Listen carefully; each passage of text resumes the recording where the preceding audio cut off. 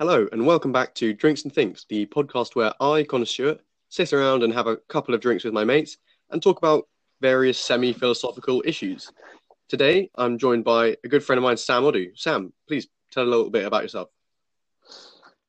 Hi everyone, I am Samuel, Sammy. I answer to all of those things. I've been a good friend of Connor's since we were 11. We went to school together. Um, and yeah, I think over the years, I think we've spent quite a lot of time with each other. And I was actually very delighted when he asked me to join his podcast. And yeah, Well, that's me. I'm very excited to hear what you have to say. I was just thinking when you said that, that we've known each other for, 7 years or whatever since we were 11. And I just remember that time when we went to Leith Hill, and it was you, me, Jesse, and Daniel, and I've still got that photo of all four of us like with our backs to the camera, thinking we're hard as hell with like Oh. the Surrey Hills behind. That was was it a weekend? I think it was a weekend. Yeah, I think Yeah. it might have been summer actually. I'm not sure.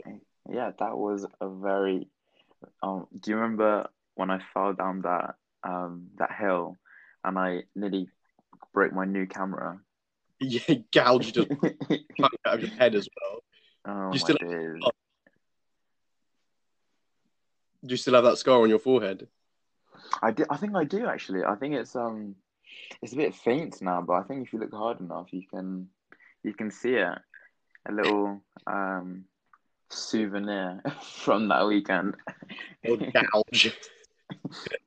Oh god, yeah, that was it was a fun time. I'll never forget that. It was good. And then we went camping as well, and in that barn. Was that different? Yes, we did. Was that the same weekend? The same trip that I don't the know. Surrey Hills on? It could have been. I'm not sure. Yeah. Either way, that My was. memory's a bit fuzzy. Oh, honestly, it's actually quite worrying. Like we're literally 18, and the stuff I can't remember. It's slightly not worrying, but there we are. Yeah, you're supposed to be at your like cognitive peak around this time, as on I'm not really too sure what I did last week. Literally, I'm like, you're supposed to be like functioning as best as you possibly ever will, and I'm like getting up at 2 o'clock in the afternoon. Oh my god, it's not healthy. Quarantine's not done well for me. Yeah, I mean that's why I basically forced myself to get a job. So I've just been working at a warehouse over the summer just to keep some sort of routine because the days are muddling into one when I was just at home, Hmm. Yeah, sleeping, eating, sleeping, etc. Repeat. yeah. It literally it's so easy to just fall into a rut like that. I mean, it's good that you've got a job. I tried getting one at like the local Sainsbury's and Tesco's and stuff, but I was just too late. Just missed it all. All the jobs were already. Yeah, I don't feel too bad. I got rejected by the surrounding four co-ops, so don't feel bad. Bruh, all four that week. All four haven't been to any of them since. It's a protest. You don't want to show your face around there again. No, I get that. I get that. Co-ops. One thing that pisses me off about co-ops is that they're never consistent with their logos, like their branding. It's so inconsistent. Like some of them is like the green lettering and it says like the whole the cooperative. Some of them is like the blue one where it's like co-op. I don't know what it is. It really gets on my nerves. Thing is, I haven't actually noticed that. I mean, I'll keep an eye for that. Maybe the ones near me have They could, different logos. yeah, they could all be the same to be fair in your sort of area, but it's just really weird. They just use different logos for like different places. Like in Horsham, there's like a small co-op which has like the blue logo, and then a bigger one which has a different logo. They're literally like 200 meters away from each other, and it's just so inconsistent. Do you think it's like you have like Tesco's, but then Tesco Metro and then Tesco Express? Like, do you think those different logos are um like sort of that kind of thing? Yeah, no, I get what you mean, but the thing is, like, this is what soothes me is that the Tesco logos all sort of fit to a theme. You know, they're all the same color, they're all the same style and font and all that. You got your little Tesco Express, you got your Tesco Extra, whatever it's called. But Mm. I mean, it could be that they're trying to do a similar thing, but it just looks so weird. Recognize that, yeah, that's a co-op because you have to figure out which bloody logo it is, which is Yeah, yeah.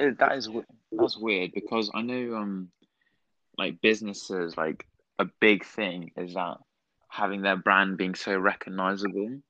Like why would you choose to have such varying Yeah, logos? That is almost confusing. it makes no sense. It's so confusing because it's just counterintuitive. Anyway, here we are ranting about about co-op. Last time I checked, that wasn't philosophy, but so today we wanted to talk about sort of culture in general, and I was trying to think of a clever way to segue co-op into culture. I'm not clearly my cognitive peak has flattened out a bit. I hope not. We'll see, we'll see. But sort of I mean, the main question is, we hear people throwing the word culture around so much. People talk about this culture, that culture. You know, what do you think culture sort of, what does it mean to you, I guess? I think, well, I would first say that it's something, at least for me, is very difficult to define like succinctly. I think, well, in my definition, it would have to include maybe a history of a people, which might include religion, language, sort of their traditions. Um, but yeah, I think culture is probably just an umbrella term for maybe the individuality of certain peoples. I think that's Hmm. probably how I'd describe it. Right, right. It's sort of a general classification of the behavior of one group or another. One group behaves different Yeah. because they have a different culture. I find it interesting that you brought up language there.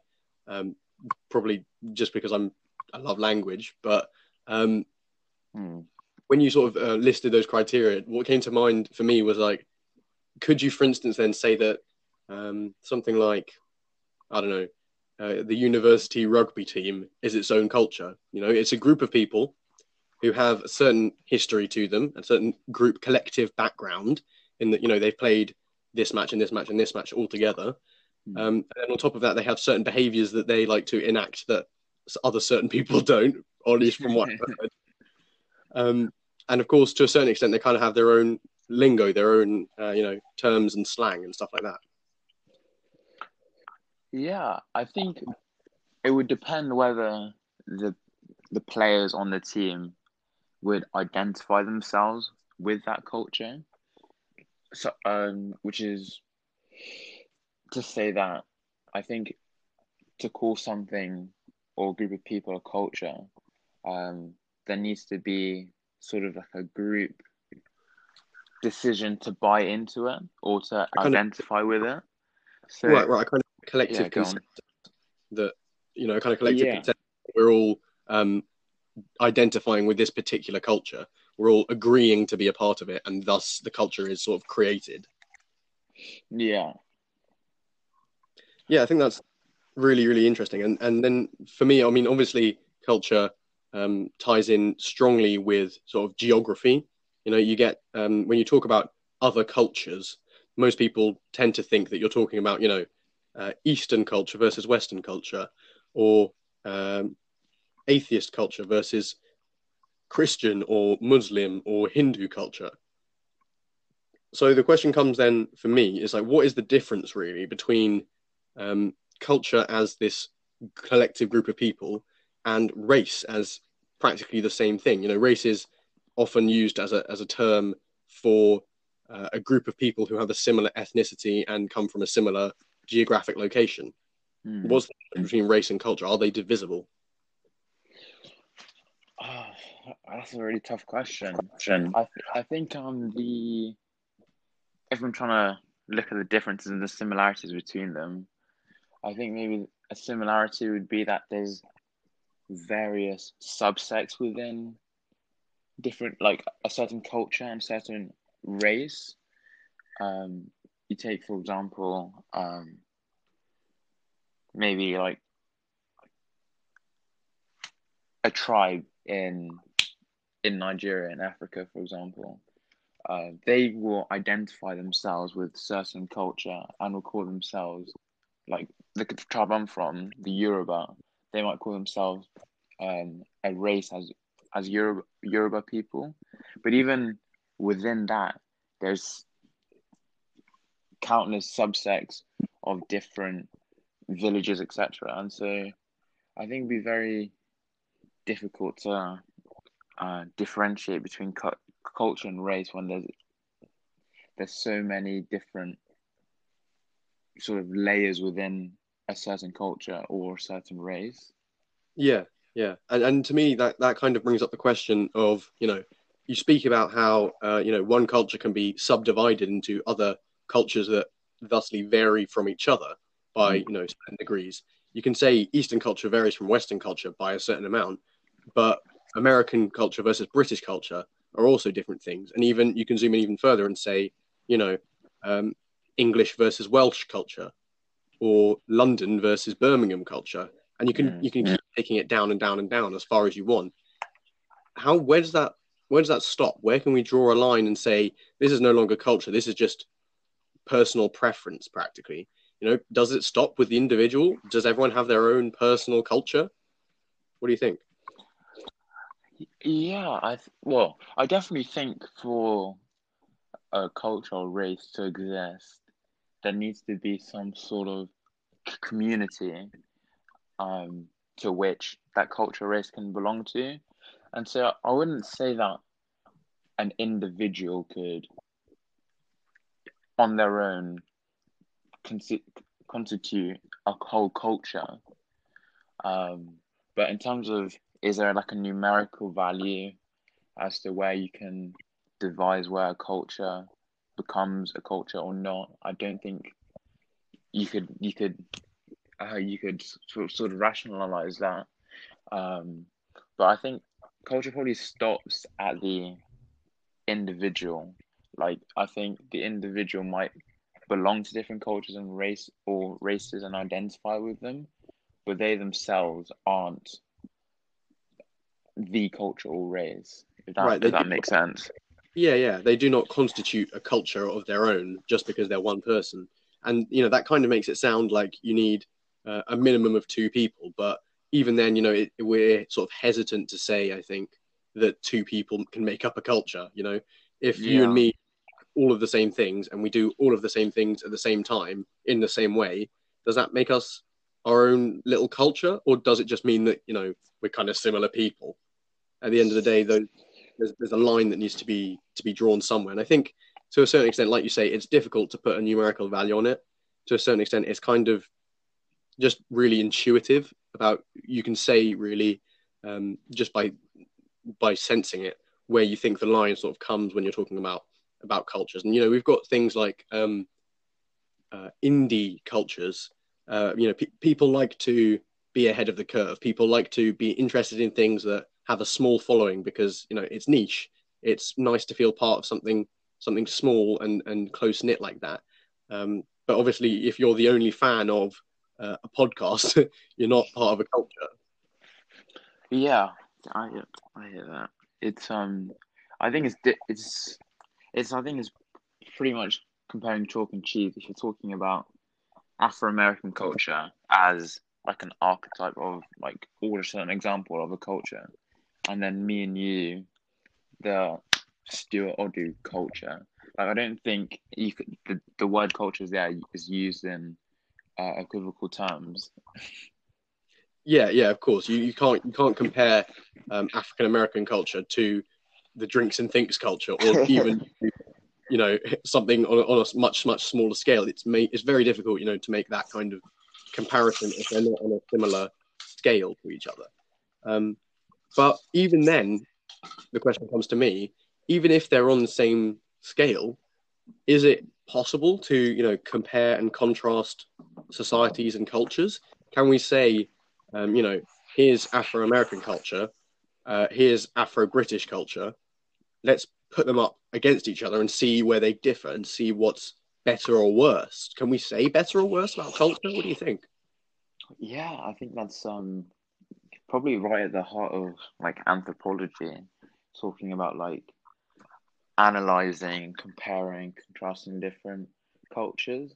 I think the first problem is removing yourself from your own biases, from your culture.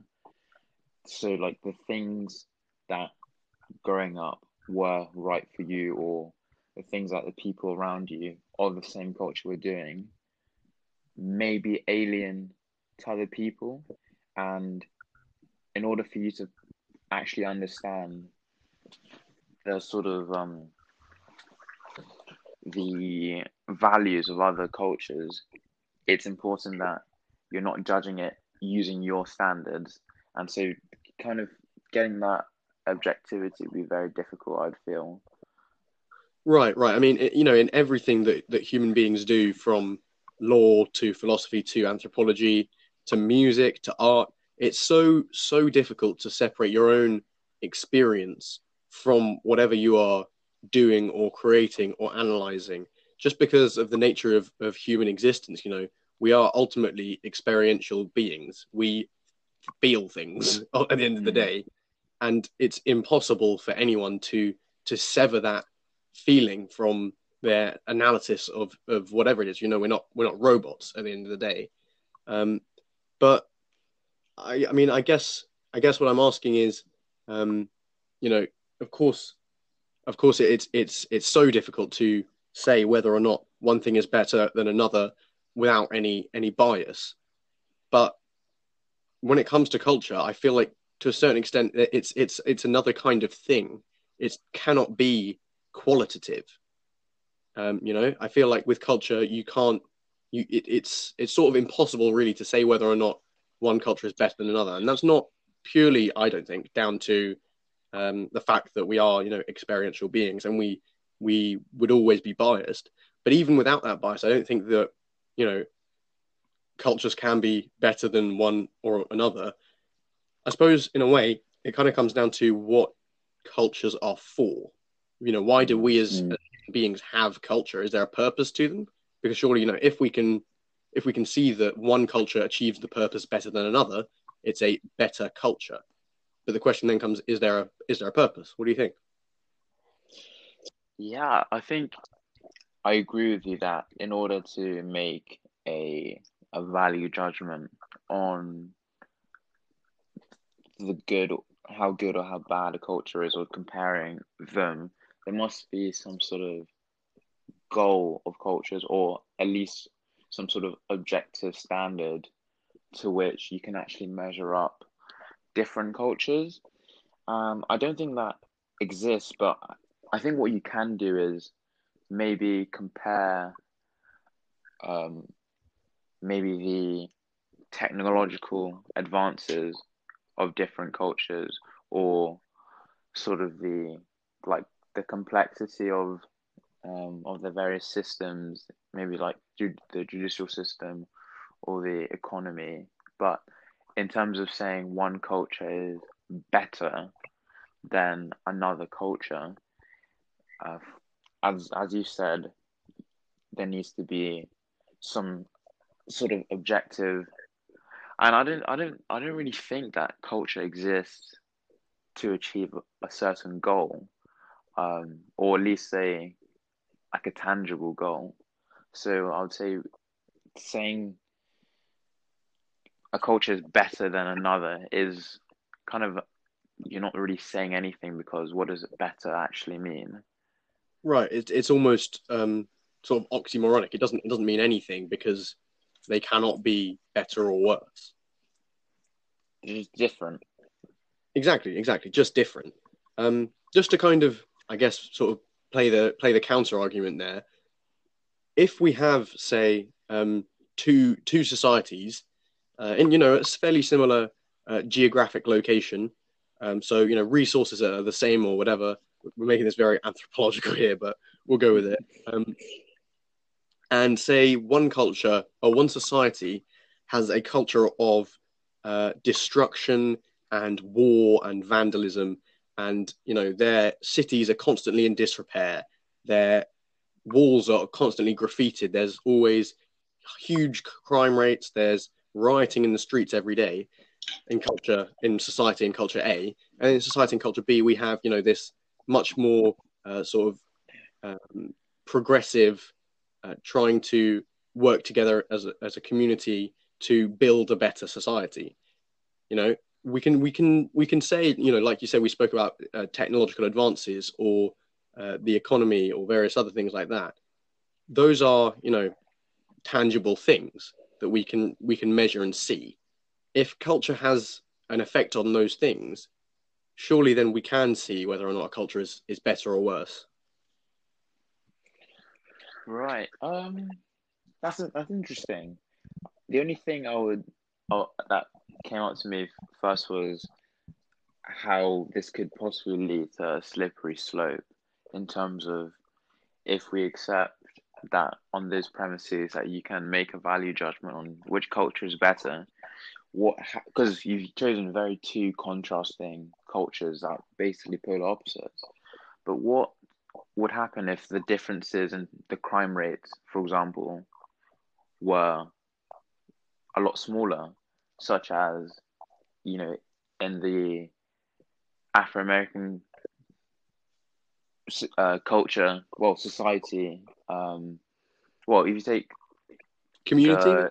community, Afro-American community, I think that's in America compared to the the Anglo-American community, and compare the crime rates. If we're accepting that, those things, those indicators may make one society better than the other, then surely you'll be able to justify saying that Anglo-American communities are better than Afro-American communities because of the difference in certain crime rates and certain age ranges. I don't really think that is sort of a viable premise to keep. Right. I mean, I can entirely agree there that it is very much a slippery slope. Once you say culture X is better than culture Y, it is so easy for people to take that and use it as, therefore the people of culture X are better than the people of culture Y. And it comes back to what we spoke about earlier with the sort of race culture distinction. There is nothing inherent about the Afro-American populace that causes the crime rate in Afro-American communities to be higher than in Anglo-American communities. It's purely socioeconomic reasons. And this is where we kind of have almost a moral obligation to draw that race culture distinction, and to see that there's clearly nothing about Afro-American people that is causing this to happen. In fact, it's more the socioeconomic circumstances that these people are in. But does that not then mean that and I am just playing devil's advocate here, does that not mean that that culture, as separated from the race or the people, that culture leads to higher crime rates or whatever it leads to? Is it not still possible to say that without sort of reaching this slippery slope, so long as we retain that race culture distinction? Wait, so I'm trying to follow what you're saying. So yeah, it was a bit word.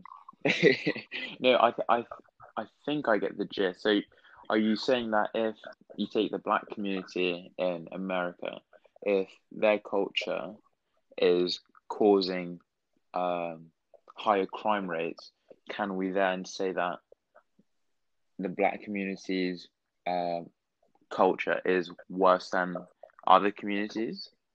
I mean, that's kind of the question that I'm asking. Is it possible for us to say that? I mean, of course, you can never categorically say whether one thing is better than another, because there's going to be different aspects to everything, especially within culture. There's so many different aspects. There's like you say, religion, art, music, crime, and economics are just one tiny facet of culture. But given those things, could it not be possible to compare these cultures in a qualitative way? Interesting. Well, I don't really. I think for me to have like an educated opinion on this, I'd have to look at like quantitative stats and such.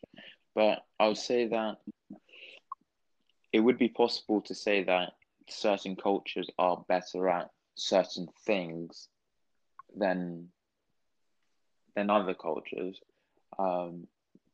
But in terms of that justifying a sort of blanket statement saying this culture is better, full stop, than the other culture, I don't think, even if they have expertise in maybe certain activities or certain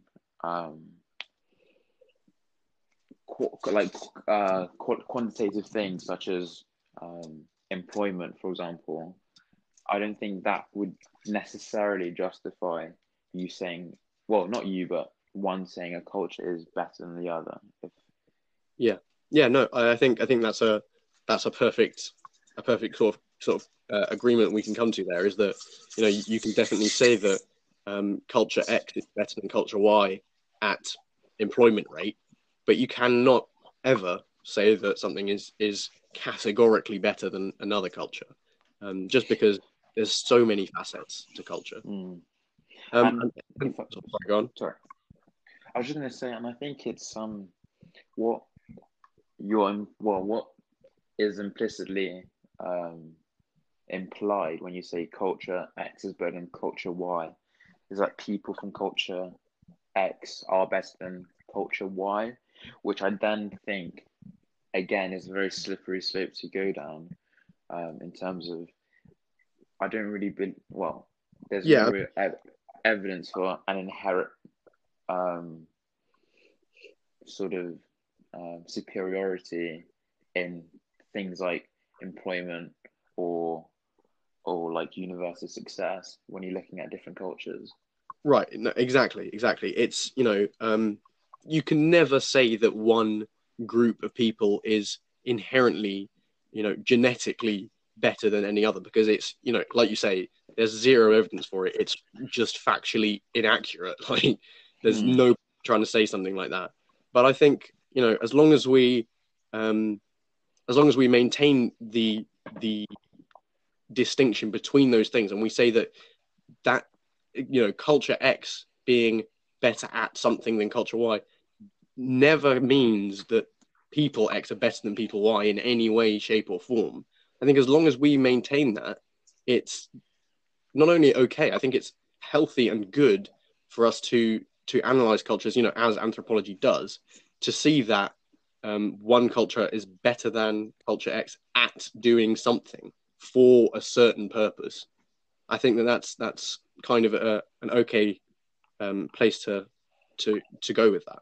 But I find it interesting that you brought up quantity. I mean, I'm kind of gonna steal that word from you and ask you a question about it. And what I kind of have to ask is it possible for things to be more or less cultured or cultural? Well, maybe not cultural, because obviously things can be cultural, but I mean things like, is it possible for a person who goes to see high art in various museums across London, New York, Paris, Germany, that's a city as well. Is it possible for them to be more cultured than somebody who, stays inside all day, doesn't read anything, doesn't listen to music, any of this kind of stuff? Is it possible to be more cultured? Whether or not that's a better thing is a whole other issue. But what do you think? I definitely think that you can be more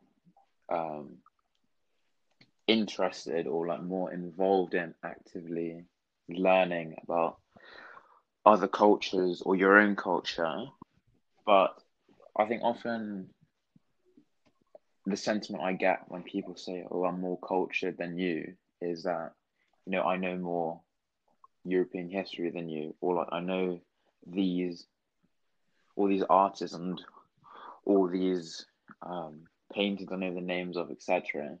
But I don't think that makes you more cultural than somebody who likes rap music, or somebody who's really into skating, or or has different other hobbies. I think it's culture is something that is very diverse, and because of that, being cultured means very different and ranging things. And so saying somebody is more cultured, period, than somebody else, I think is more misleading. I think you can say I've a more nuanced understanding of like Baroque architecture, for example. But to say that because I know this, I'm more cultured than you, I think it's misleading. As to yeah, Yeah, exactly. Because, okay, you know more than me about Baroque architecture, but I'm fairly sure that I know more than you about, rap music or skateboarding, like you say. Uh, Again, it comes down to the difference as opposed to better. People have different cultures. I don't think anyone has a better culture. And just mm, because you have different cultures doesn't make you more or less cultured than anyone else. I think culture is a huge part of the human experience. People like things, people like to be parts of groups, people like to have certain hobbies and pastimes. And that leads to everyone. I can't think of a person who doesn't in some way involve themselves in a culture. So, Sam, you come from a background of a certain proportion of Nigerian heritage, and I come from a background with a certain proportion of Irish heritage. And I thought it would be quite sort of fitting for our drink to theme it slightly around that. I'm sure if our listeners are gonna is that we're drinking today, but I got a little factoid for you. I believe the country that is the second largest consumer of Guinness is in fact Nigeria, after Ireland, of course. So that's what we're having today. that seems very fitting for the occasion. And What do you that, think? well, it's not my pint of choice, but for the culture, have to be representing my country. I am enjoying a very cold pint of Guinness this evening. What about you? Yeah, yeah, no, I agree. I mean, I do like sort of the odd Guinness once in a while. It's got, it's a very, very strong flavor, but I could never drink, two or three or four in a row. It's just too overpowering. I need something lighter to cleanse my palate. Um, Murray, who was on the last episode, told me once that what was it? He told me they put mud in it first of all, which is a classic. But he also said that they make it so dark by putting penguins in. Oh my days. And Well, I can definitely believe the mud because it does sometimes, well, at least to me with my sensitive palate, taste a bit like dirt, especially the extra stout stuff. it does have a certain earthy aroma to it. I'm not gonna dispute that. Um, he also he also claimed that the reason that we fought the Falklands War was to preserve our supply of penguins so we could keep making Guinness, which just had me. Well, Funny. Murray is a man of culture, so I wholly back that reasoning. Makes perfect sense to me. Yeah, I mean, he certainly is a man of culture. What culture that is, I'm not quite sure, but maybe it's just his own. Maybe it's his own culture. Maybe we're wrong. Maybe Murray Dare culture is a thing. And maybe there actually are penguins in Guinness. We don't know what goes on in that factory. Actually, what I recently found out is that their their factory in Dublin, it's it's actually rented for £1 a day. Oh my days. I don't know why. It's because I think it started as like a contract hundreds of years ago when when Guinness first started being produced, and they were like, "We'll give you £1 a day for it." And the landlord was like, "Yeah, okay, fine." Wrote up a contract for it, and they just haven't changed it since. Which is Wow, so that is shocking. So what, they just agreed on a fixed amount? yeah, yeah, and the contract didn't have an end date, so I suppose it's just been in act since then, and nobody's bothered to change it. Which is, if I was the landlord who owned that piece of land, I'd be really pissed off. Exactly. But it's one of those funny things, isn't it? Yeah, so it's very sort of quirky. It's like there's so many weird things like that. There was a what is it? I'm pretty sure it's I think it might be Holland is paying a debt still from 400 years ago or something like that. They're still paying it off like every week, but it's again it's like £2 a day or £2 a year even. Weird. Well, similarly, I think Haiti were paying France a debt from like the 1800s, and they only finished paying it, I think, what, like the mid 20th century? Yeah, yeah. It was recompense for the slave revolt in Haiti, which is Yeah, that's it. That's what it. how can you how can you expect a country to pay a debt to another country for the revolt of slaves? Like it's just ridiculous. And that's a It's a different. yeah, it was a Go different on. time. But I was going to say it's it's ridiculous to me that um, slave owners in England were paid recompense for their property loss, quotation marks, um, Mm. abolishment of slavery, abolition of slavery in the UK, and some people were still being paid for that until 2015, You're kidding me. 5 years ago. Oh my Lord. It boggles my mind. It, Like, it's, it I mean, really, it's ridiculous that it happened in the first place, but I mean, could people in good conscience receive that payment? Like, doesn't that raise serious questions? I think it raises serious questions about culture, actually, to a certain extent. The question that kind of comes now is, you know, can one culture's morality be better than another's? We spoke about how on the whole cultures can't be better than one or the other, but morality is such a universal human thing that varies somehow so wildly between different cultures. What do you think about that? Man, you're really taking me back to my pre-U philosophy days here. Absolute versus relative morality. Yeah, Um, well, I think my stance is that I think there are things that just naturally feel wrong to to humans, and well, to my knowledge, things that are considered wrong in all cultures. For example, like needless killing. Um, well, cultures today, like even if you look at the reasons why different people might receive a death sentence in different countries, it's different, but at least there's like a rationale behind it. Like in no culture is just stabbing somebody on the street, um, like moral, yeah, and it's never so it's never acceptable. it's never acceptable. And so it's I think apart from that, I think it would be very difficult to have a value judgment on if one society is more moral than another, because there must be sort of an absolute standard for you to compare them to.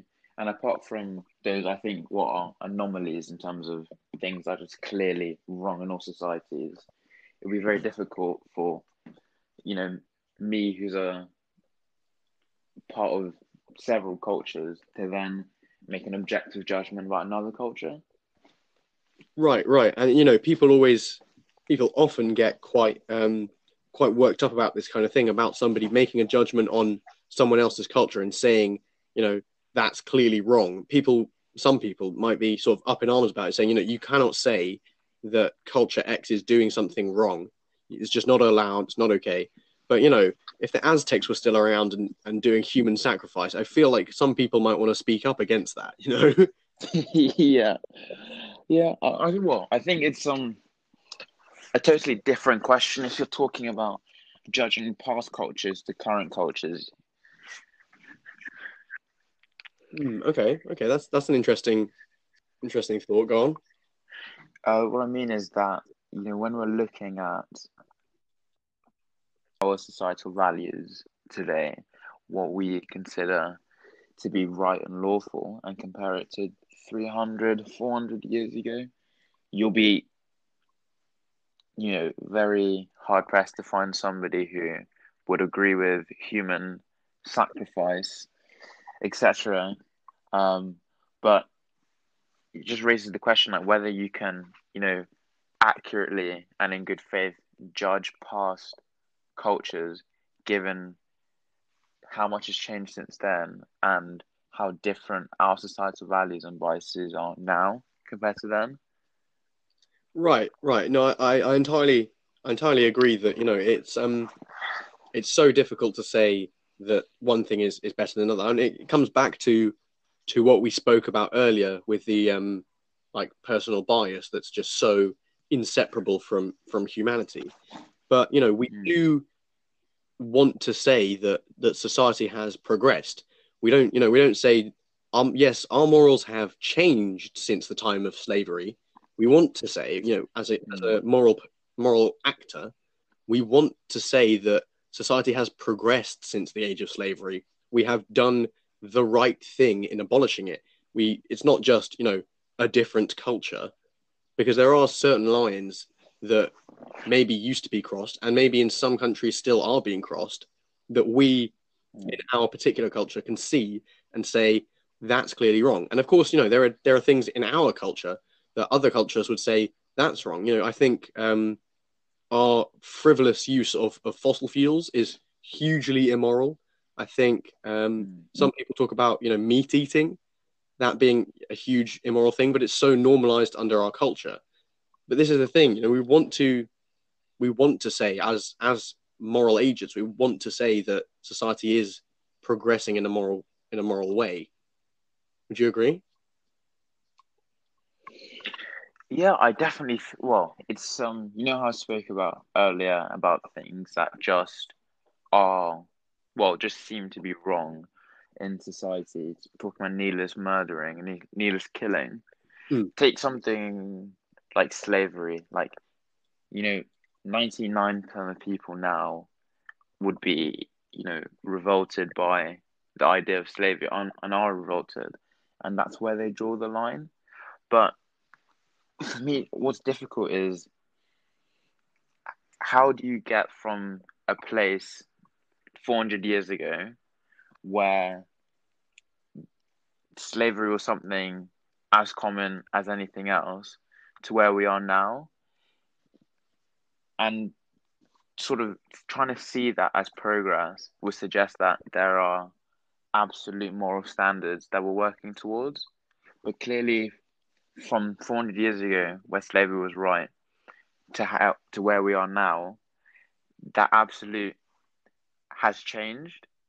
And looking at our society now and in the future, where would where and how would our values change from now, say in 100 years? Like, I think it's for me, I think it's just a very difficult thing to say that. Well, it's not to say, but to rationale whether change is actually progress. Yeah, yeah, I completely understand.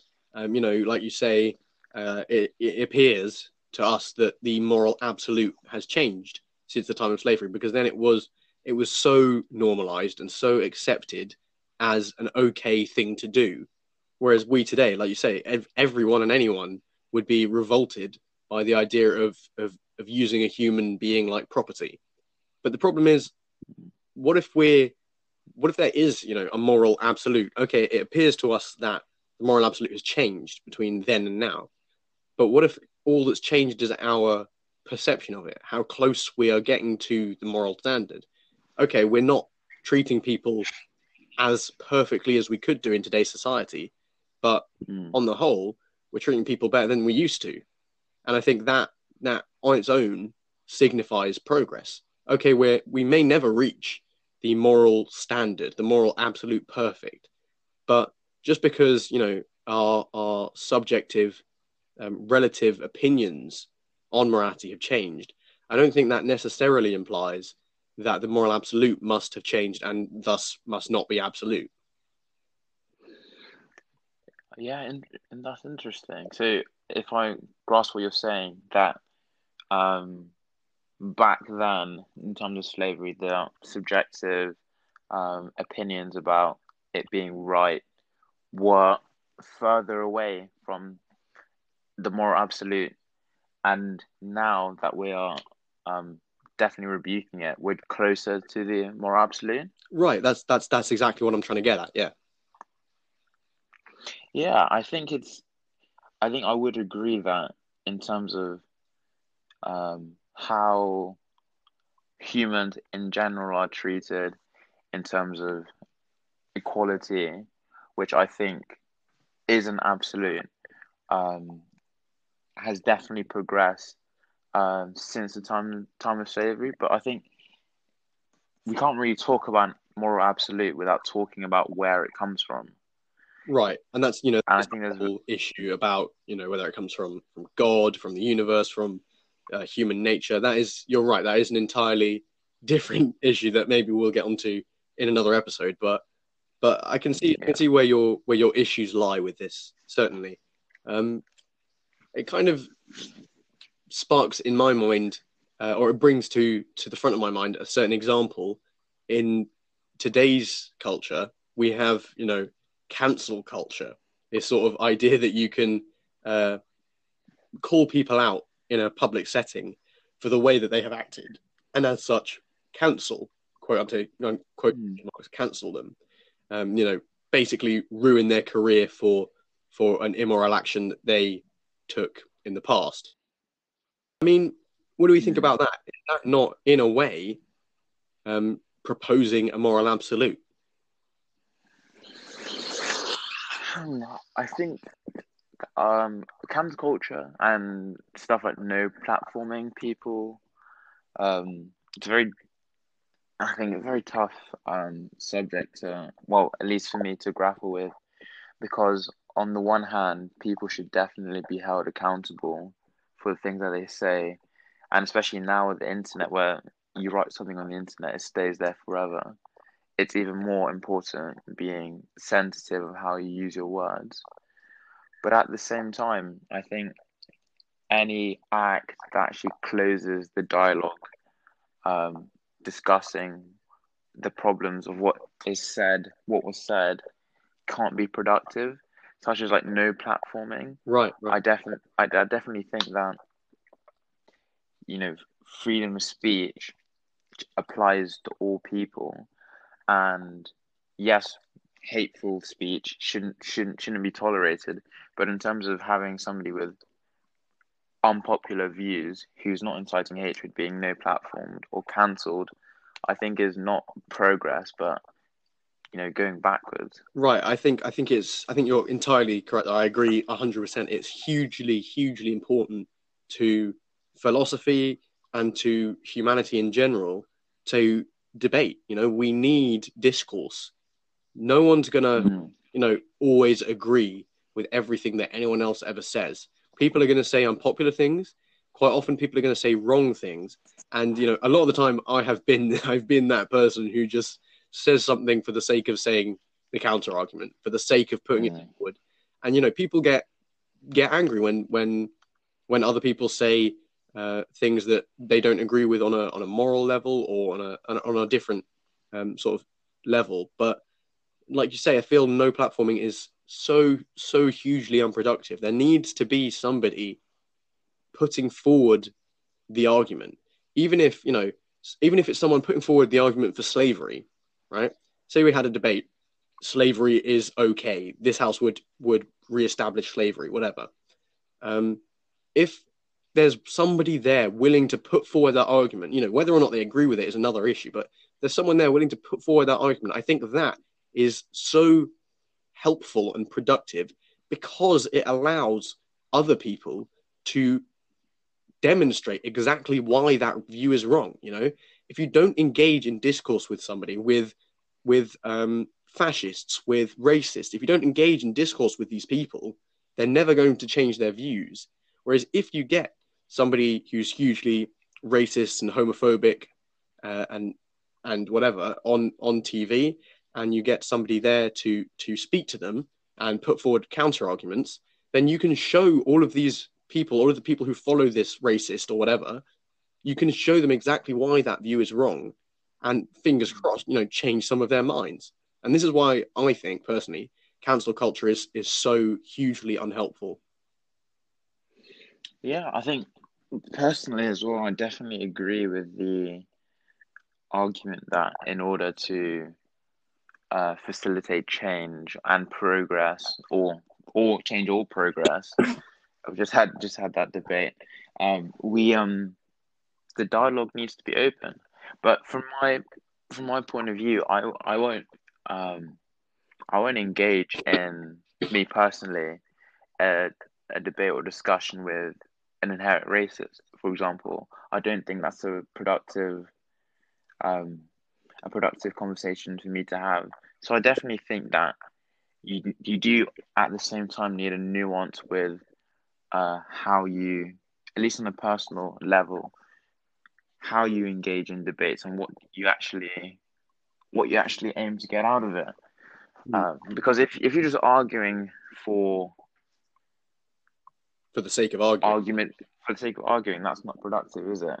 But also, as you said, debating, you can actually re-examine your own thoughts, your own beliefs, and possibly change them as well.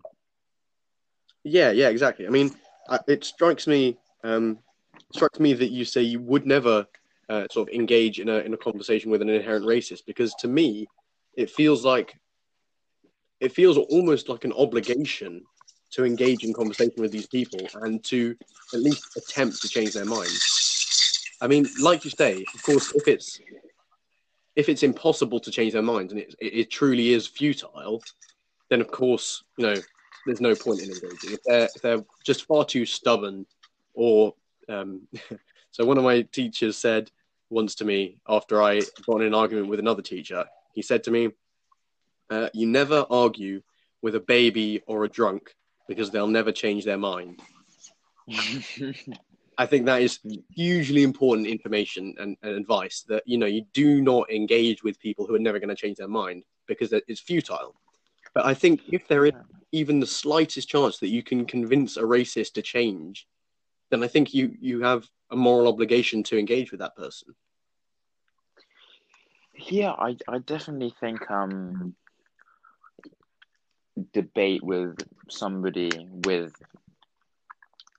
how you would describe as, wrong views such as racism or sexism is in certain contexts helpful. But I think in our society, if you can actually properly rationale with yourself that somebody is superior to other by the simple fact of who their parents are and what color of skin they have, person, for me at least, is, like so far gone that me myself, I wouldn't want to put myself through the tiring effort to try and change someone with such deep rooted beliefs, because of how much we know about other races and other cultures now. to still hold that belief in today's society, you must be very, very stuck in that way of thinking. Right. You are in that case a baby or a drunk, effectively. Just to sort of wrap things up, Sam. On at least on the cultural standpoint, we're talking sort of about racism and sexism and these issues that almost everybody agrees are done and dusted. We can say for sure sexism is wrong. There's nothing inherent about men or women that makes one better than the other, and the same with race, and the same with sexual preference and all this kind of stuff. We can say pretty much the conversation there. It's over. Yes, society needs to change in certain ways, but the we know that what we have to do as a society. My question comes more on a political side of things. Debate in that sort of setting about Labour versus Conservative, or just more generally libertarianism versus conservatism. These debates need to be had, in my opinion, for the betterment of society. But the question comes, at least to me, it came earlier, sort of, I thought, is culture, to a certain extent, not inherently conservative, in that it is effectively, culture is the conservation of traditions and ways of life and religion and art and music and whatever else you want to bring under the umbrella. And so is it not, in a way, inherently a conservative, lowercase c, conservative concept? Yeah, that's interesting. I haven't really thought of it like that before, but I would say that it's important to remember that culture isn't static. Just as humans change, so do their cultures. But I do understand where you're coming from in terms of thinking and about the past and trying to conserve the past. But I think you can do that at the same time as progressing with the present and also the future as well. So I'll probably say that I can definitely see why one would think that culture as a concept is conservative, but also at the same time it's not something that is fixed. It's also something that changes over time. Right. It's something that grows and shifts and changes, albeit at different rates in different places and different circumstances. But culture is this living thing that is constantly changing. Just to sort of bring to a close now, I wanted to ask you, as is customary on the end of the show, what do you think philosophy is in a very general sense? What is philosophy to you? Well, philosophy, for me, would be wanting to know more about the world, but also know more about how you think about the world also. So I think on one side, it's knowing about the exterior, what's exterior to you, but also examining the way that you hold your beliefs, the way you think about the exterior things of this world. To a certain extent, I think quite introspective for you. Go on. To a certain extent. Yeah, I would say so as well, because in order to think about other things, you need to devise a way of how you actually go about doing it as well. So I think for me, philosophy is a process, both of examining the external, but also the internal as well. Yeah, wow. I think that's really really summed it up quite well, I think. Well, thank you very much for coming along and sharing your views on culture with me, Sam. I've really found it very, very interesting, and I hope you, the listener, have too. Thank you, of course, for tuning into this episode. Hopefully, we'll be back. Okay, thank you for... Go on, sorry. I think you cut off a bit there. Sorry, I was going to say thank you, Connor, for having me. I've enjoyed my hour or so chatting with you. Honestly, it's been a real pleasure. It's been very, very interesting. Hopefully, we can maybe get you back on at a later date, and we'll see if there's more to discuss on something else. But until next episode, everyone, thank you for coming. Keep drinking, keep thinking, all of that, and we'll see you soon. Bye bye.